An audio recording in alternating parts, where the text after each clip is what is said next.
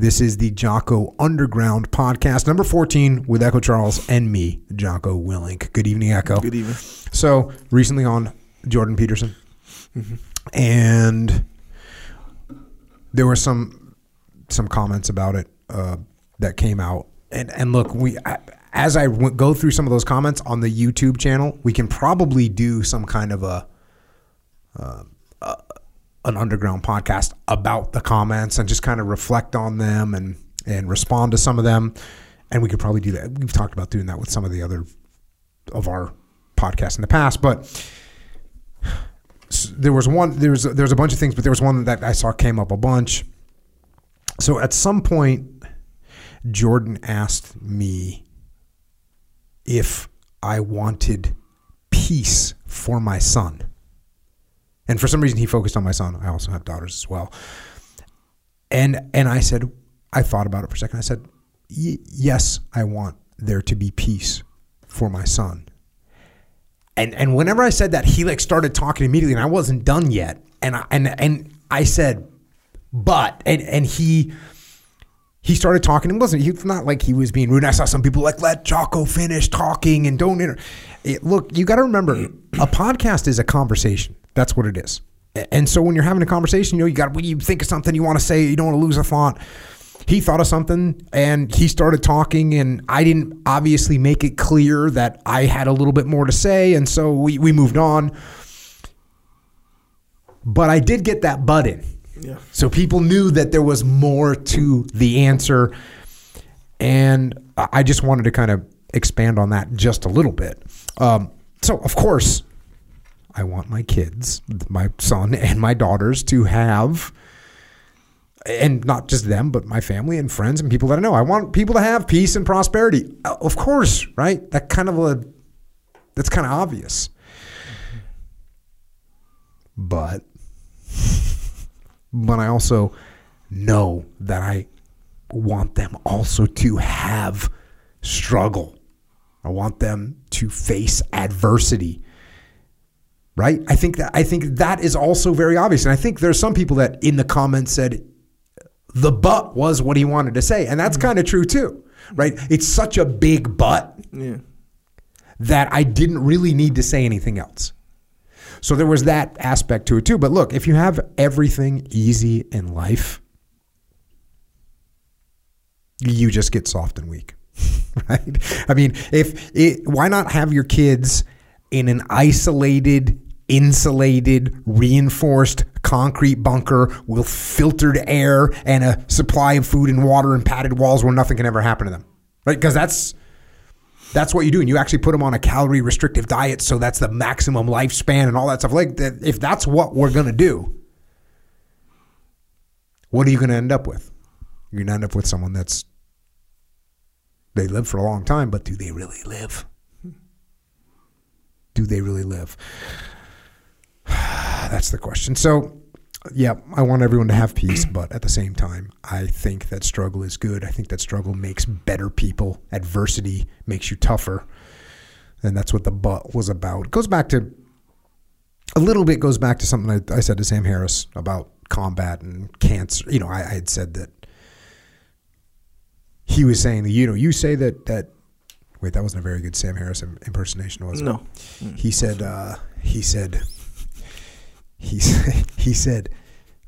Jocko, you say that combat is horrible, but at the same time, you also have said that it was the best experience in your life. How do you reconcile those thoughts?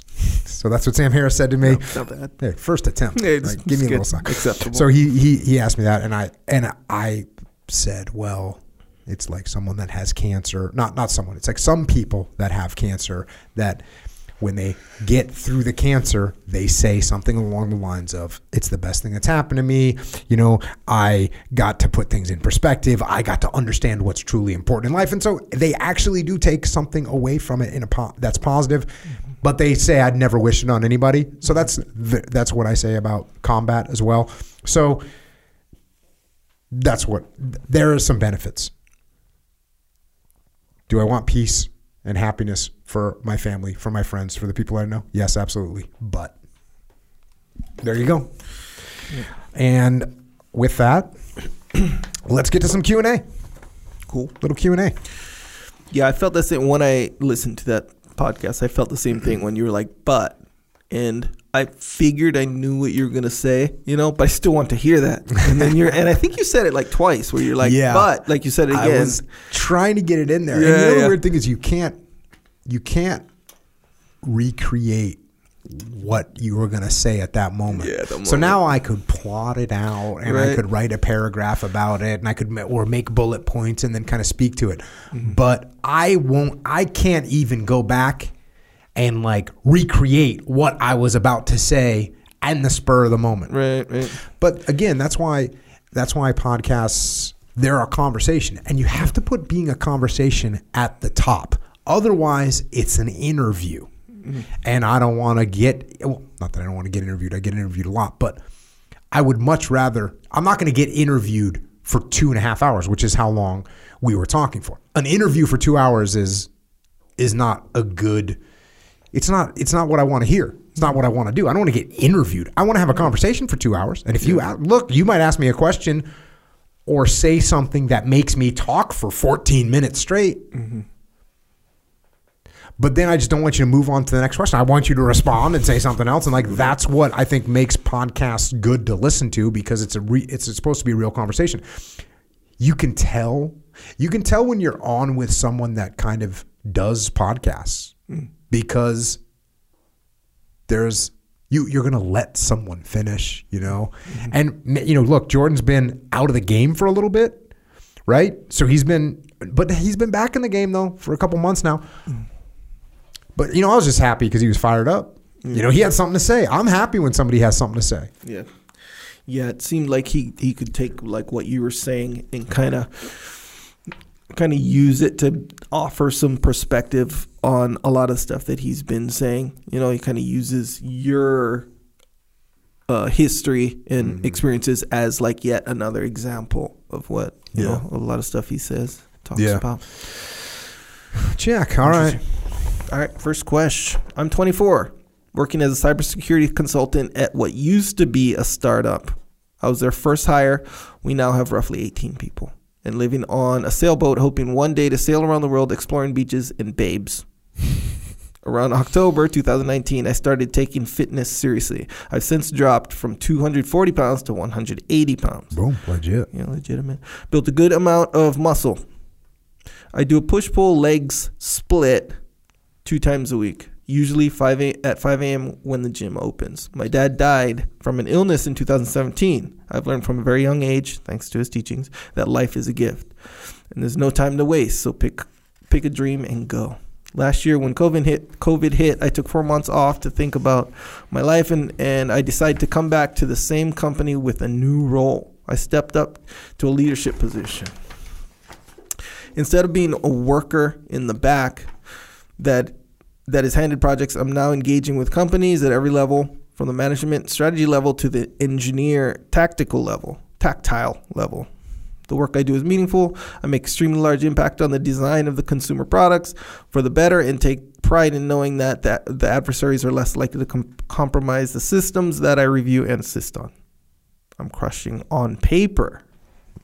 However, lately I've been feeling incredibly unmotivated at work. I don't feel anything pulling me forward, but it's a complicated thing to sort out. I'm burnt.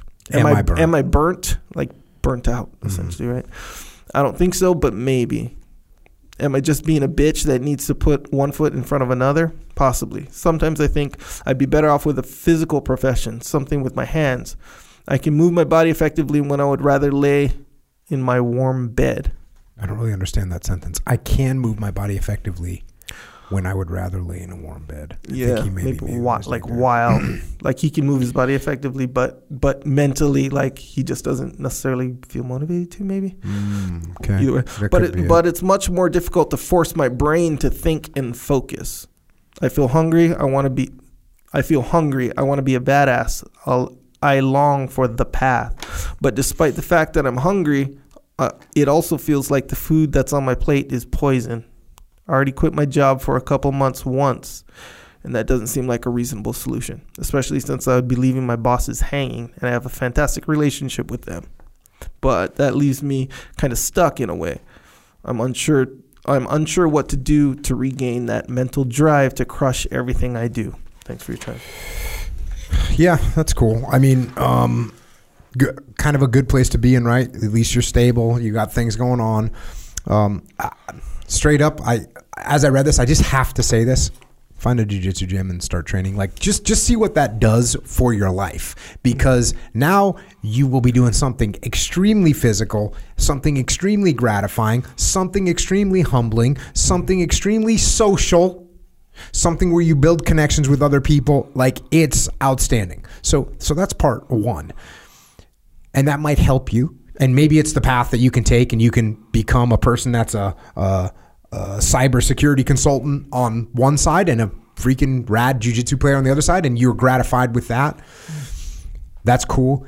But it could also be that you're still not feeling content about what you're doing for your job. And then what I think you need to do is you need to figure out what it is that you do want to do, and then set up an exit strategy. This is where you're 100% right when you say, listen, I already quit my job for a couple months once, and that doesn't seem like a reasonable solution. It's not. It's not a reasonable solution just to say, oh, I'm going to quit my job and have no course to go down, no course of action that I'm going to execute on. You need to start putting together what is it that you're interested in? What is it that you do think would be gratifying? You know, if you think it'd be cool to be a freaking laborer and work with your hands, you want to become a mason, right? Laying bricks. You might want to go try that for a little while and see what that's like, and see how you feel after 2 weeks of carrying block and laying block. Or you want to be a roofer because you work with your hands being a roofer. Go out and be on a hot rooftop, slinging that weight around, carrying roofing material up to the top of a roof. Those plastic encased shingles, they're freaking heavy. Yes. And so you may want to explore what physical job really means. And look, you could probably find somebody that'll hire you as a laborer on the weekends. Go see what that's like. And maybe you go, hey, you know what? Laying block is awesome. Maybe you say, you know what? I love being up on the roof all day and freaking slinging that stuff around. I love working hard. I love breaking a sweat. I love coming home, knowing that I can see visually what I did. That's a really gratifying thing. You can see what you did, and you felt that you built something. You can see the progress. Whereas working in cybersecurity, a lot of times, in a lot of industries, there's nothing quantifiable to know what you did. You don't see it. It's not quantifiable. So when you try doing something that's quantifiable, it might be good to you. Maybe you start doing some woodworking projects on the weekends. Build a table, build a chair, build a desk. Maybe you're into it. Start buying some equipment. Maybe you like that. Maybe you find you're good at it. Maybe it's not that. Maybe it's whatever, glass blowing. You know, what thing? Maybe it's welding. So I would start to explore actually what some of these other physical labor type jobs bring to you, because we could also be dealing with the grass is always greener. Yeah. Right? The grass is always greener on the other side. I guarantee you there's a guy up on a rooftop right now wishing he had a cybersecurity job, was sitting in an air-conditioned space somewhere freaking relaxing. Now, you might be looking at him thinking, look at that dude out in the sun all day. He's lucky. So the grass is always going to be greener on the other side, and we have to be careful that we just don't jump over the fence. And when we get there, it's not as green as we thought it was going to be. Open up your mind. Start to try different things. Start to invest in some other different areas. I've been talking a lot about this on EF Online lately. When you're trying to assault an enemy position, you send out reconnaissance elements and you look for enemy weaknesses. If you find a weakness, you put more resources towards it. If you don't find a weakness and you find a strength, you move away from that area. Same thing with life. You try welding and you go, man, I suck at this. Not only do I suck at it, it's not as fun as I thought it was going to be. Okay, so now you didn't buy a welder yet. You know, you just went down and rented one from Home Depot and it sucked and you sucked at it. Wrong. Okay, cool. We're not going to invest any more in that. Then you try masonry and you go, dang, You know, I went out and built I just went out in my backyard and built a little freaking retaining wall, a little raised garden. Hell yeah. And that was fun. And I liked mixing cement, and it was a good time. Guess what? Now you maybe put a little bit more behind that. Then maybe you put a little ad in Craigslist, say, hey, cheap masonry work. Mm-hmm. Maybe you build that into a business. Or maybe you suck at that too. And so now what are you going to do? Go rent some woodworking material, some woodworking tools. And you try that out. So I would start looking at other paths. You don't have to leave your job. You have to quit your job. Yeah. You have nights. You have weekends. Start trying some other stuff. Start seeing if there's something that you're good at. Start seeing if there's something that you like and you're good at it. That's the best combination. Mm. Sometimes people, they go after things that they're not good at, right? Yeah. Like it frustrates them. Like I was really bad on the bottom in jiu-jitsu. Mm. And for a while I was just like, okay, I'm going to the bottom every time. Like I got obsessed with it. So I could get out. No one's going to be able to hold me across side. Now I'm pretty good at it. But let's face it, if you have the natural ability and you like it, that's the best case scenario. So. Then to finish this out, once you figure out like, okay, I'm good at masonry, then you start to build some kind of a side business, start to build something out, and then you make an exit strategy. You explain, you say you got a good relationship with your bosses. That's awesome. Then you can say, hey, listen, I'm going to be here for about another 6 months, and I'm going to move on. I've really been interested in masonry. I'm actually doing a lot of work, and on the weekends I'm working basically every weekend. I put a little business together. I got 2 people working with me right now, and I'm actually going to move into that. But I want to give you enough heads up. Here it is. If we can find a replacement, if you bring someone on board, I can stay here for 6 more months. I'll train them. I appreciate everything you've done for me, but it's just not the life I've been wanting to live. So there you go. Yep. Yeah. The jiu-jitsu thing, I mean, seems like, oh yeah, Jocko saying jiu-jitsu is the answer to fucking everything, like he always does. I know, and I had to say it though, because it's true. Well, and I think that's probably the most likely fix. I mean, as far as something that you could just come up with or whatever, because I only think that because he says, I feel hungry, I want to be a badass and long for the path. So jiu-jitsu. Yeah. So a lot of times, like, some of us with certain like careers or jobs, like that's a big part of kind of who we are. You know, in fact, when people ask you like, oh, what do you do? They don't say for a living necessarily. They say, what do you do? And it's always, what do you do for a living? What do you do for? And of course, because you spend 8 hours a day doing it, and that's what you do, essentially. So I understand where it's like, if you have like, you know, whether it be cybersecurity or a job that's not quote unquote badass, like Navy SEAL or whatever you guys are doing over there, you might not feel like this quote unquote badass, right? Mm-hmm. But I want to be a badass. He knows about hard work. He likes it. He lost freaking 60 pounds. Yeah. You know, and he likes that, and so now he wants more of that in his life, and he wants some results, like, you know, like tangible results, kind of how you mentioned. So that's why I think, you do jiu-jitsu and then jump in a tournament. Yeah. Oh, get that blue belt, get that purple belt, get the brown, black belt, bro. You can just tap someone out for the first time. Oh yeah, but that's just the start. If you want to be like, put it this way, you tap one guy out in practice or in a tournament or whatever, cool, that's good, and you're gonna get it. It's gonna stay with you for sure, but not like being a jiu-jitsu guy who does tournaments, who goes through like a complete full jiu-jitsu career or MMA or whatever you want to do or whatever. And the good thing about this is you can start whenever as far as jiu-jitsu. I mean, he's young, for sure. So he has a lot of time. 24, man. I start jiu-jitsu immediately, regardless of what else you do. Yeah, it's true. You can do it in your spare time. You know, it fits in your life with work. It's not one of these things where you got to quit work. No. And I think even to join jiu-jitsu and really be like, hey, this is what I'm doing now, focus on learning, getting better every single day. Man, I'm pretty sure like that'll fulfill like what he's trying to do. That's what I think. Great first step to get to the right spot. Yeah. And it may be the only step you need to take. Yeah.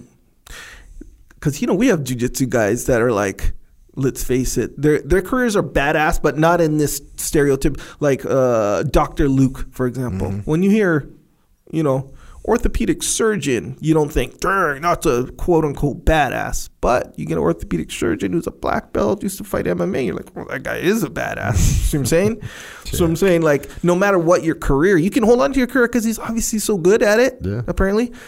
Where, now you got the jiu-jitsu, you got the, in that kind capacity, I think that'll add to the badassness of your whole situation. James Nielsen, world's toughest accountant. Yeah, exactly right. Because he's that jiu-jitsu. It's true, bro. It's true. Right on. All right, next question. You often discuss how to deal with having too much ego, but how do you address having too little ego?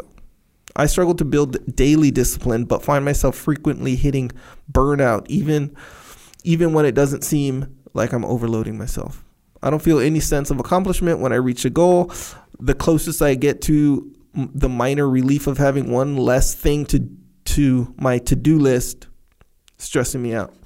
I believe this is due to an extreme lack of ego, but I don't know what steps one takes to increase their ego. What advice do you have? Well, that's a weird question in that if you don't have any sense of accomplishment, I'm trying to talk myself through this. So if I don't feel any sense of accomplishment when I get something done, is that because my ego's too big and it's just like, oh, that doesn't mean anything? But I guess the way he's saying it is, I do something, but I don't feel good about it because I lack the confidence to be like, hey, I actually did something good. I think I understand. Why do I talk about too much ego all the time? Because that's what tends to hurt people more than not enough ego. It tends to. It's a tendency. In the SEAL teams, even to join the Navy to go to BUDS, you have to have some level of arrogance and ego to think I'll go through that training that 80% of people quit. Mm-hmm. If you're in the business world, like I work with a lot of business leaders, to get to a position of leadership in the business world, you have to have some level of arrogance to think I'll run this thing. Mm-hmm. I'll start this company. So most of the time we are dealing with people, and most people have a little sense of inflated ego. And that's okay. Get away with it a lot of times. When it turns bad, it's because of too much ego. Mm-hmm. Now, occasionally, you get somebody in the SEAL teams, a young officer, they made it through training, and they show up to a SEAL platoon and they lack confidence. This does happen. So what do we do in a situation like that? Or you get someone at a company, you get a young engineer that graduated college, and now he's in charge of a project, a big construction project. He's been in the workforce for 8 months, and he's in charge of he's a project manager of a $50 million project. And guess what? There's a foreman on the job that's been doing this for 32 years. And so that young engineer lacks confidence. So so it does happen. I went and talked to a group of underprivileged kids one time. And I've done it on several occasions, but this occasion was different because this group of underprivileged kids, a lot of times when you think of underprivileged kids, you think of kids that are going to be, going to have an attitude, right? Yeah. Going to have an attitude. Well, this group was a group of very highly intelligent, underprivileged kids. Mm. And as soon as I walked in the room, like I was going to talk to them, what I normally talk to people about, discipline and humility and being humble. This group of kids, they lacked confidence. They were all slouched over in their chair. They didn't make eye contact with me. So I ended up speaking to them about confidence. So occasionally you get people that lack confidence, and this is what we're dealing with here. Now, from a leadership perspective, what do? If I've got Echo Charles, you're working for me and you lack confidence, what I do is I give you a task or a project or a mission that I know you can handle. And when I know you can then you go out and you might say, I don't know if I'm ready for this, Jocko. Don't worry, Echo, you got it. You go out because it's a pretty relatively simple task. You do well. Your confidence increases. That's great. You come back to me. I give you a challenge. I give you a mission that's a little bit harder. You go out. You do that well. Your confidence builds over time. So how do we apply that to us as individuals? Well, what you want to do is you want to start finding small challenges for yourself that you can overcome that start to build your confidence. What are some of these things? How about you start waking up in the morning and exercising? Exercise builds confidence. When you work out, your confidence increases. It doesn't matter. Like you could be in a horrible shape right now. You work out today, you're going to feel more confident. You might feel like a small decline in confidence because you're in the gym going, man, I'm so out of shape. But you also will feel, all right, I can do this. I can go in there. I can start doing this. I can get up in the morning. I can do 10 burpees. That's what I can do. And it takes me 15 minutes. Guess what? You did it. The confidence, you start to build. You start to build. What else can you do? Can you square away your home? Like, what can you fix in your home? This goes back to the last Underground podcast. What do you have that you can fix in front of you right now? This is the same goal. I was just on with Jordan Peterson. We're talking about Jordan Peterson at the beginning here.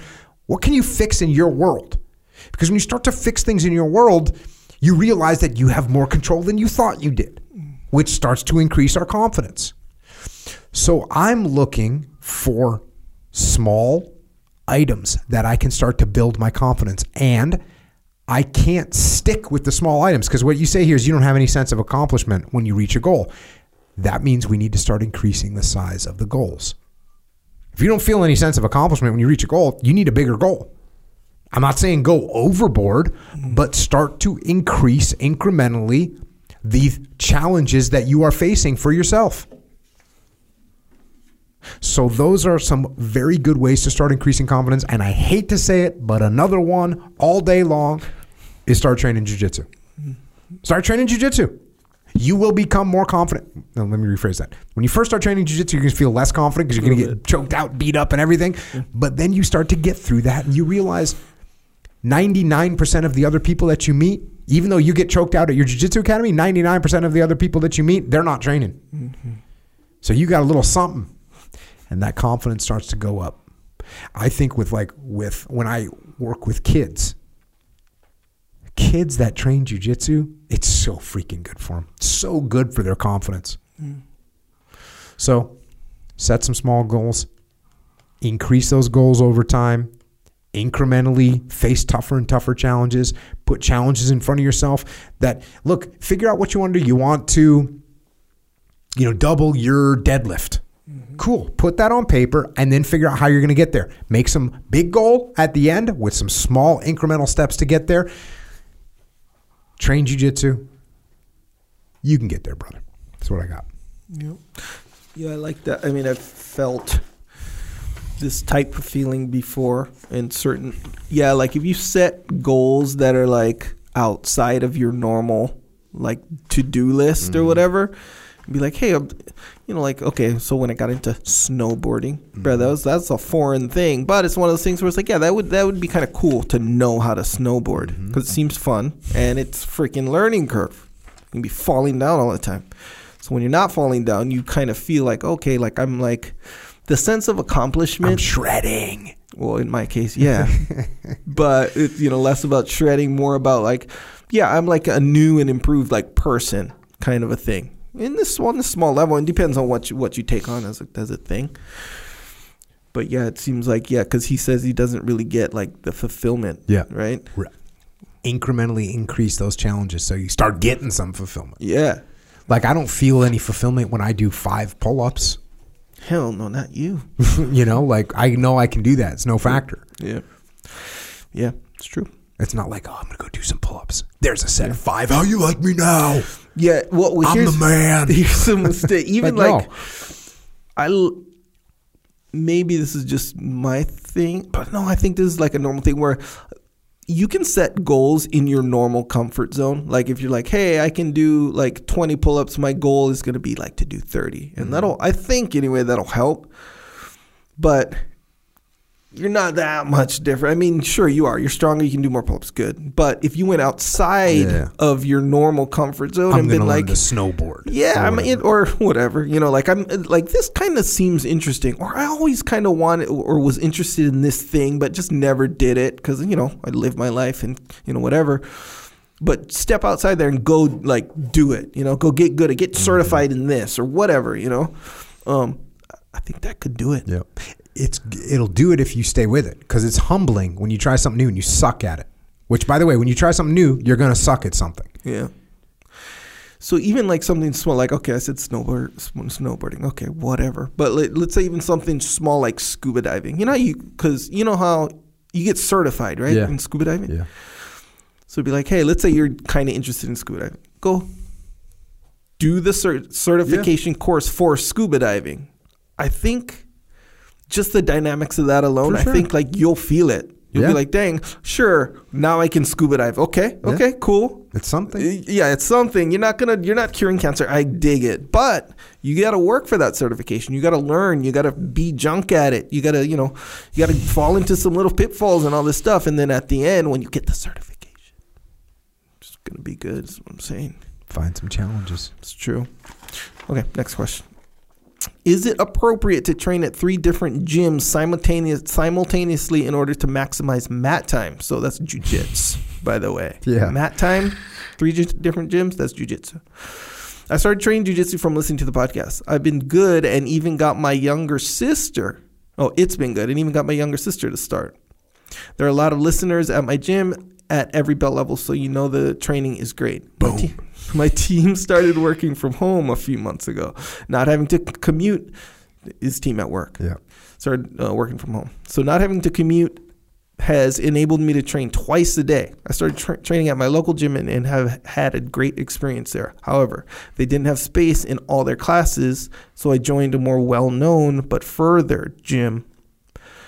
And I've been going to both, like further away from the house. Mm-hmm. There's been no issue because there are others that do the same between these 2 gyms, and the instructors are friends. However, my team and I will start working, team at work, we'll start working in the office 45 minutes away again soon. There's a great gym right by my office, and I was thinking about joining that one too. Yeah. Because my commute will cut into my attendance at the 2 schools I go to currently. I'm wondering if I should just go lift weights after work if I can't make class, or should I try to maximize my time on the mat? You know, the thing about lifting weights is you can do it kind of at any time, right? Yes. You can kind of do, and you don't need to go to a class to lift weights. You can just, matter of fact, you can quote lift weights in your room doing push-ups and with a pull-up bar. You can kind of get it done. Depends on what you mean by kind of, but yeah. You can kind of get it done, and even if you really need, look, there's a lot of gyms around nowadays that are open 24 hours that you can get in there and get to. Mm-hmm. Right. Not to mention home gym, which is highly recommended. Yes. If you're lucky enough to have the time and space, and I mean, if you got a 45-minute commute, that indicates to me that wherever you live, there's some sort of, you're not commuting 45 minutes because you are living in a tiny apartment, right? You're commuting 45 minutes to get away from some urban environment. And so you're in the suburbs a little bit. We got a garage, you know. We at least have a living room that can be converted. So what I'm saying is make that investment before you go lift weights at a straight up public, whatever, commercial gym. You already know the answer to this entire thing, man. It's jiu-jitsu all day. Oh. It's all jiu-jitsu all day. We're training at every school we can. Yeah.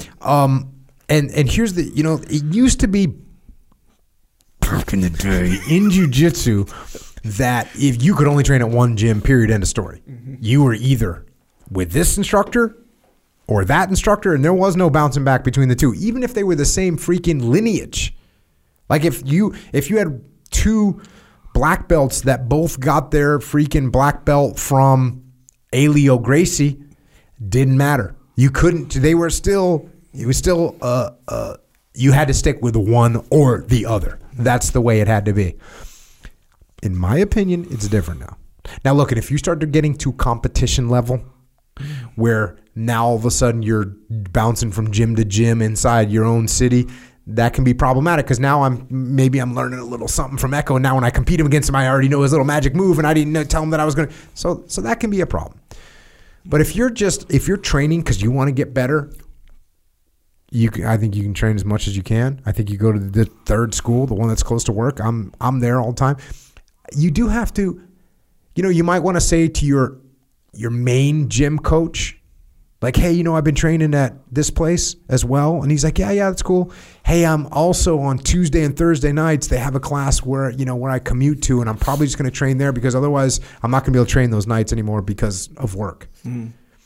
And we hope and pray that your jiu-jitsu instructor goes, yeah, man, whatever it takes for you to train, whatever you got to do it. I just want you to train. If his priority or her priority, if it's a female instructor, if their priority should be you and you training more jiu-jitsu, I don't care where it's happening. If you get to train more jiu-jitsu, go train more jiu-jitsu. That's what I think. Mm-hmm. Yeah, for maximizing mat time, freak yeah. Join 3 gyms as long as they're cool. But you did mention the competition thing, where you said it in a different way though, where it's like if you're getting or a different point within that competition situation. Mm-hmm. I think it, because look, if you know the guy's secret move, okay, that might get in the way of your strategy maybe, or something like that, or help your strategy even. But I think the actual tangible issue is like, okay, who are you? What team are you competing with? Yeah. Oh yeah, for sure. That's true too. Yeah. So I thought you were going to represent us. Yeah, bruh. And it's not only that you're not representing us, you're literally representing the quote unquote enemy, the competition. Yeah, exactly right. So it's like, man, I've been training you to beat us. That's what I've been doing. So, and that's only in competition. If you're just, hey, you love the jiu-jitsu, you're not competing and whatever, and you want to, like how you asked, maximize mat time. Yeah. Oh, maximize your mat time. Join 10 gyms if you gotta. Join the one by your babysitter's place and by your work and by your house. And by the airport. Yeah, and by the airport. Yeah, man. Hell yeah. You want to maximize the thing. Although, side note, I'm a huge advocate of weightlifting, so amen. Lift weights after work too. Definitely important. I think so. Next question. Echo, please help! Exclamation point. Mm-hmm. Can you and Jocko please talk about jiu-jitsu more? All right, cool. It seems to have faded away in the last year or so. Your podcast is the reason myself and 3 sons, age 5, 9, and 12, train. As a proud supporter of the underground and a Jocko blue belt, the Jocko blue belt, huh? Mm-hmm. Okay, all right. You know what that means, right? Yes, sir. Yeah, I do. It's pretty cool. Yeah, it's when I think the first time I heard that was at Origin Camp, yeah. And people were like, "Oh, I'm a Jocko white belt," meaning they just started and they're a white belt because they were listening to the podcast. Right. And then the next season we went back. Now there's Jocko blue belts, and now there's Jocko purple belts. Mm-hmm. How long has it been? It's only been 5 years. Maybe we're approaching some Jocko brown belts in the next 2-3 years. Eventually, there's going to be someone that started jiu-jitsu that's a black belt from the podcast. Yeah, I'll tell you what was cool too. When at wrestling tournaments. Mm-hmm. Like a couple years ago, I think my first kids book came out in 2016, and like maybe last year, maybe the year before that, I started having kids that were now freshmen in high school, and they were wrestling, and they'd come up and say, "I started jiu-jitsu because of Warrior Kid books, and that's why I'm wrestling."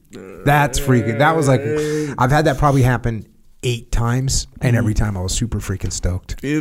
Hell yeah. Super stoked. So yeah, Jocko blue belt. Oh, wait. So the question is, I would love to listen to more conversation about jiu-jitsu to help keep me on the path. Okay. So what I was thinking about this, what would be a good discussion point? And I was thinking you and I just had the first time we've rolled in a while. Since we just COVID, rolled. Yeah. I was thinking, let's debrief. Well, we could debrief another time, but okay, we'll do it now. We don't have to. No, I'm just kidding, obviously. I don't know. Will you start? You give me your assessment. Always fun to roll. I have not been training as much as obviously when the gym was open, it was like, obviously it's training every day. Training less, but still training. I think I've been training more than you. But training to me is always just fun as hell. I'm trying to remember what happened. It was pretty familiar, I felt like it was pretty familiar. Yeah. Like you were pretty hyped. Yes. You were kind of hyped, It's interesting to me because for me, jiu-jitsu is a lot of psychological assessments, right? Like it's a lot of, I'm thinking about what's going on in the other person's head. Yeah. I could see that. And I could see that you were kind of hyped. And as a matter of fact, it was one of those things. I said, "Hey man, we're going to train if you want to come." And you didn't have gear with you. You said, "I'm going to go home, get gear and come back." So I could see you were amped. Mm-hmm. And yeah, then we had some good rolls. I also, something that I've talked about before, when I train, somebody asked me one time, like, how hard do you go? Mm-hmm. And I say, I go just hard enough to win, if I can. Obviously, if I'm going against Dean Lisch, right. then I go as hard as I can, and I still might lose. Mm-hmm. There's actually a pretty decent chance I'm going to lose.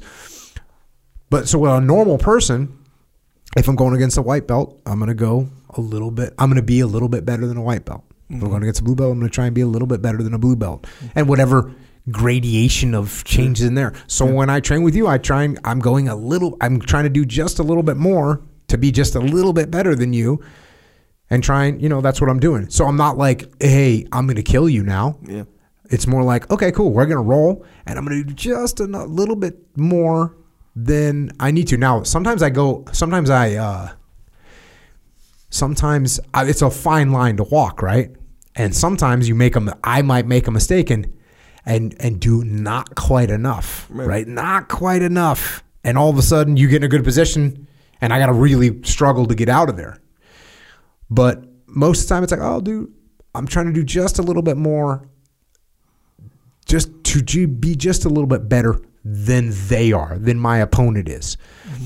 So that's kind of my mentality. And that was when I was rolling with you the other day. That was it. Like, hey, I'm going to do just a little bit more. Yeah. And that's kind of that's kind of what I do. It felt like at the end there you were doing a little bit more than just a little bit more. So I think you're actually I think that's an accurate assessment. I think that there's a psychological component that comes in that where I start to feel like I actually just want to choke this motherfucker. Yeah. And so that came over me, and then I started going a little bit more than I needed to. A little bit more than just above. Well, if you think about it, if I'm trying to stay just above your level, and you're a purple belt, just above your level, you're making mistakes and you're going to get caught. Mm-hmm. If I'm going just above your level, you're a black belt. If I'm going just above your level, you might make a mistake, but you're also able to get out of that mistake and readjust. And so now I have to take a step up and go a little bit more just above your level. Yeah, you got to cut the tether a little bit. What does cut the tether mean? Like you're tethered to my level. I go up, you go up. Yeah, I go down, you go down. But you're like, no. Because you make a mistake, you're a black belt. You leave your arm out, I go for an arm lock. You know how to defend the arm lock, so it's like you said. I gotta lengthen the tether. Don't need to cut it necessarily, but I need to lengthen it. Are you sure? Because kind of felt like you cut it the other day, which is cool. You said is it funny that you know what I'm gonna get you with? Yes, it's kind of funny. And that's what's going to come. Yeah. So, here's the thing. I think you either know exactly what you're doing or you underestimate your psychological imposition on me sometimes. Where, okay, so you mentioned I was hyped. I was hyped. So I was hyped, but I was thinking, because I my normal weight, I'm 10 or 15 pounds heavier now. You're heavier now? Yeah. Really? Yeah. Oh, yeah, that's weird. I thought you were lighter.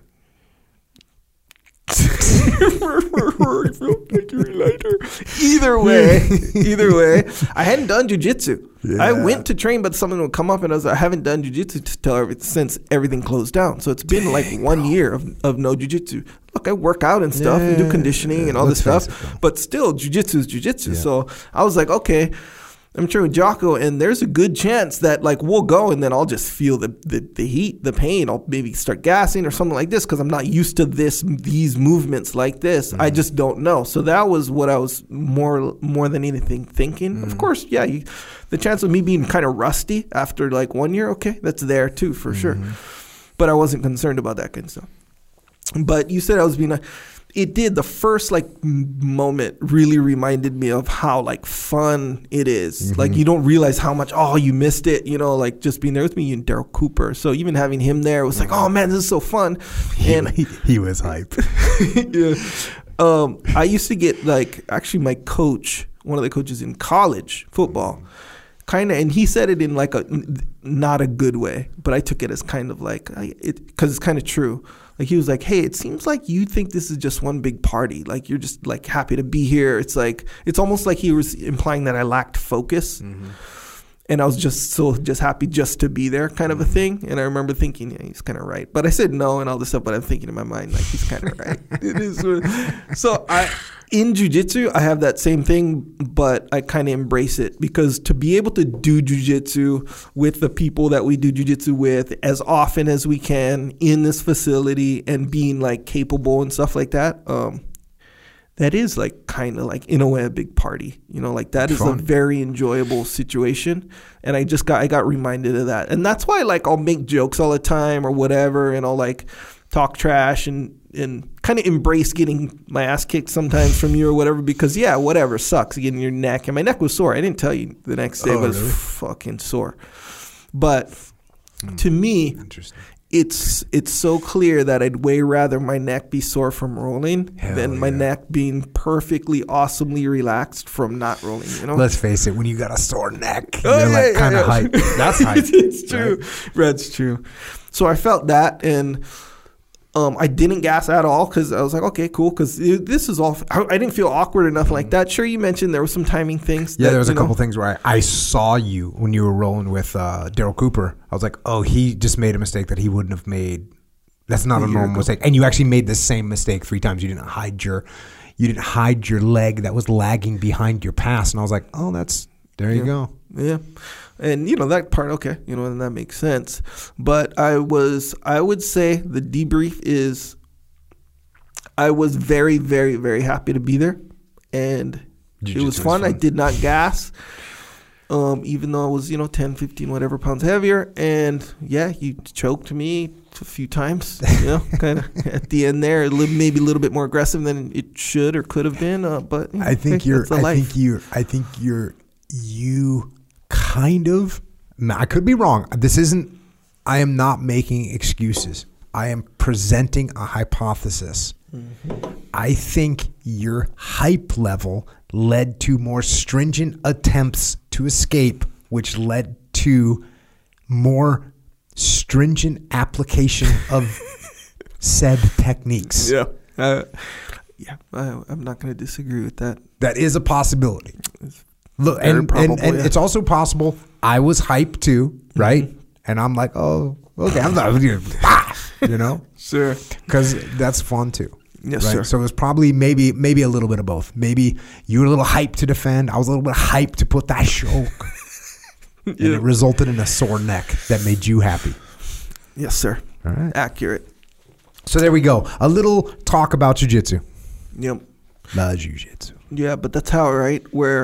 And that kind of goes for everything. Like, how, like, when we'll take a break here and we'll be like, oh, DOMS.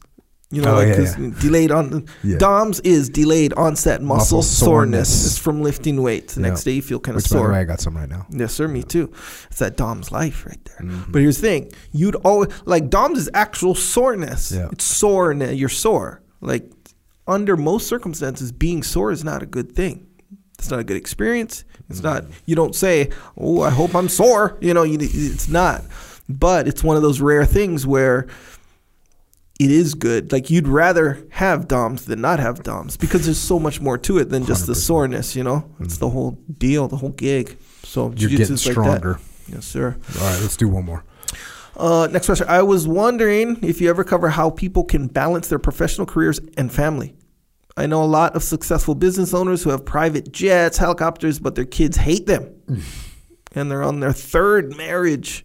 I Googled Navy SEALs, and the SEALs have a 90% divorce rate. So it's rare. It's rare air that Jocko has a successful relationship with his family while also being a SEAL and a successful business owner. Yeah, you're asking if I ever cover. I actually cover this question all the time. The people ask me this twice a week, because I have a bunch of clients, maybe once a week. But I mean, I've been doing this for a long time, so once a week, 52 weeks a year. 10 years. This is 500 times I've been asked this question. I get asked it all the time. So what's interesting about this question is that the answer to this question is actually in the question. People say, how do you balance, work life? It's balance. Mm-hmm. It's balance. That's how you balance work life. You have to have balance. So what the actual answer is, what you have to do is you have to become more acutely sensitive to when things are going out of balance. The classic answer that I give if you go too far in one direction or the other, out of balance. So, okay, here I am. I'm Jocko. I want to make a lot of money so I can support my family and take care of my family. So what do? I focus on work. I work all the time. I work 28 hours a day. I'm going to every single meeting with the boss. I'm doing everything I can, and I'm making a ton of money. And then I turn around and look over, and guess what? I don't have a family anymore. Mm-hmm. Or I have a family that, quote, hates me. Yeah. Why? Because I put too much focus on work. Mm-hmm. What's the other side of the spectrum? Too far in the other direction is, well, sorry, boss, I can't be there. I got a wrestling tournament tonight for my kids. Oh, my kids got wrestling camp. I got to bring them out there. Oh, I got jiu-jitsu tournament this weekend for the kids. I can't come to, I'm going to have to take 2 days off because we're going to, taking the kids to Arizona to compete. And we got a dance recital and a freaking piano rehearsal and all this stuff. And my wife and I are going away for a nice weekend because, it's her birthday month. It's her birthday month, right? Yeah. I was going to say it's our 14.5 year anniversary, and we like to celebrate that half year because it's important. It means a lot to us. And you look up and guess what? You don't have a job anymore. Or you have a job, but you're not making the kind of money to take care of your family the way you want to. So either one of those examples are bad. We don't want to be in either one of those categories where we either lose our job or we perform poorly at our job, or we lose our family or we perform poorly as a husband, father, wife, whatever you are in that situation. So what we want to do is be more acutely aware of when we're coming out of balance. We want to pay attention to the tone that our boss uses when he says, wait, you're not going to be able to work late again? Or when your wife says, you're going to miss dinner again?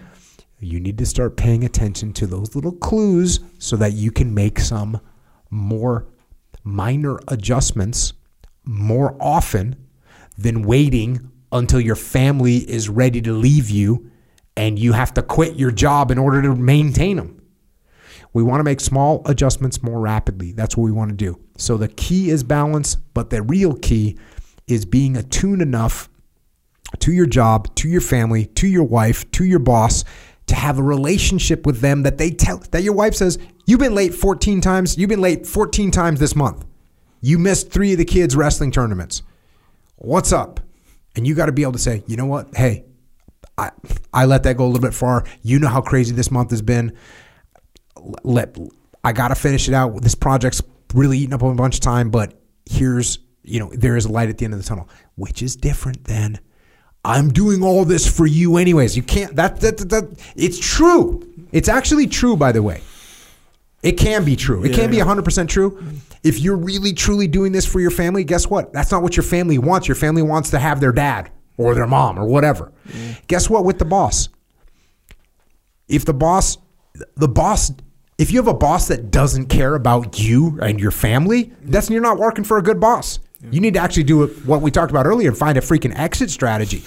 If you say to your boss, listen, boss, I got some issues. I've been late, every day for 3 straight weeks. I need Friday off to take my kids to a wrestling tournament. I'm all caught up. We're all good to go, but I really need Friday off. And your boss says, oh, you don't like this job? It's like, no, boss, I love this job, but I also love my family and I want to be there for them at their first wrestling tournament of the season. Is that okay? You want to be working for someone that says, hey, got it. You know what? Echo, you've been working your ass off. I appreciate it. You know what? Not only do I want you to take Friday to go to the tournament, I want you to take Monday off too. We're all caught up. I got you covered. Build those good relationships and be more acutely aware of where you are on the balance spectrum between work and life. Yeah, a lot of that too, where like you and obviously I'm not going to go too deep into your relationship because I don't know that as much about it as obviously you, but like it seems like when you interact like with your wife, you do it kind of, and maybe this is maybe a dry way of putting it or maybe a general way of putting it, but it seems like you're the leader, not I'm leading and they're followers, not that, but you apply kind of the same stuff. Like you don't like, it's real obvious you're not looking out just for yourself. So a lot of times I think, put it this way, the people that I've known personally that are like heavy unbalanced into work or whatever, it's less that they're just into work so much. It's more about they're into themselves and what they're doing. No matter how they justify, oh, I'm doing it for the family or not. It's like you're just into what you're doing. You're not into what your family is doing or feeling or whatever, because they should really just shut up and freaking accept the blessings that I'm bestowing upon them, kind of an attitude, you know?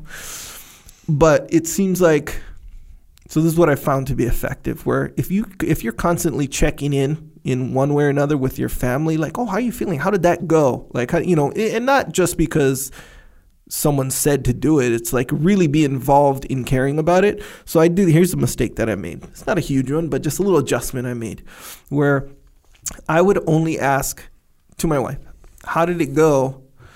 If it was something that was like either stressful or could have went bad or, you know, something like that, be like, hey, how'd it go? And, you know, whatever. But if you double that, if you ask, or if I would ask, hey, how'd it go if it was something kind of cool or fun that she was going to do? Actually, no, sorry. I do the exact opposite of that. When it would be something fun, like, oh, she went on a trip with her friend or something like this, I'd be like, hey, how'd it go? Because my little philosophy was like, oh yeah, if it's something bad, it's like, let's not harp on bad stuff. Let's just bring to light the good stuff there for our, you know, our relationship, our interactions tend to be better. Mm-hmm. That's what I thought.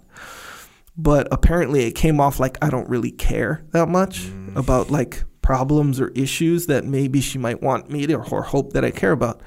So then you not switch it, but you add like even the bad stuff. Hey, how'd it go? You know, even if it's like bad and stressful stuff or whatever. So what that did was, as far as I know, is it helped me be more plugged in and care, quote unquote, care about what else is going on. Now there's not this perception that I only care about work. Because if you come off like you only care about work, you don't care about us, kind of a thing in the family, it's kind of like, okay, we'll go care about work without us because it's not that much different. Yep. If we leave, it's not going to be that much different. You know, because you're gone anyway. I have trouble putting together an image in my mind where someone's mistakenly thinking that you only care about work, but we'll go with it for the purposes of this conversation. No, that does make sense. And to your point earlier, leadership strategy and tactics, the things that I talk about all the time, when it comes to leading a family, yes, that's what you do. And, you know, for instance, instead of me telling my wife, this is what we're doing, I say, hey, how do you want to do this? It's the same exact thing I do with one of my platoon commanders that's working for me. I don't say, this is what we're doing. I say, how do you want to do this?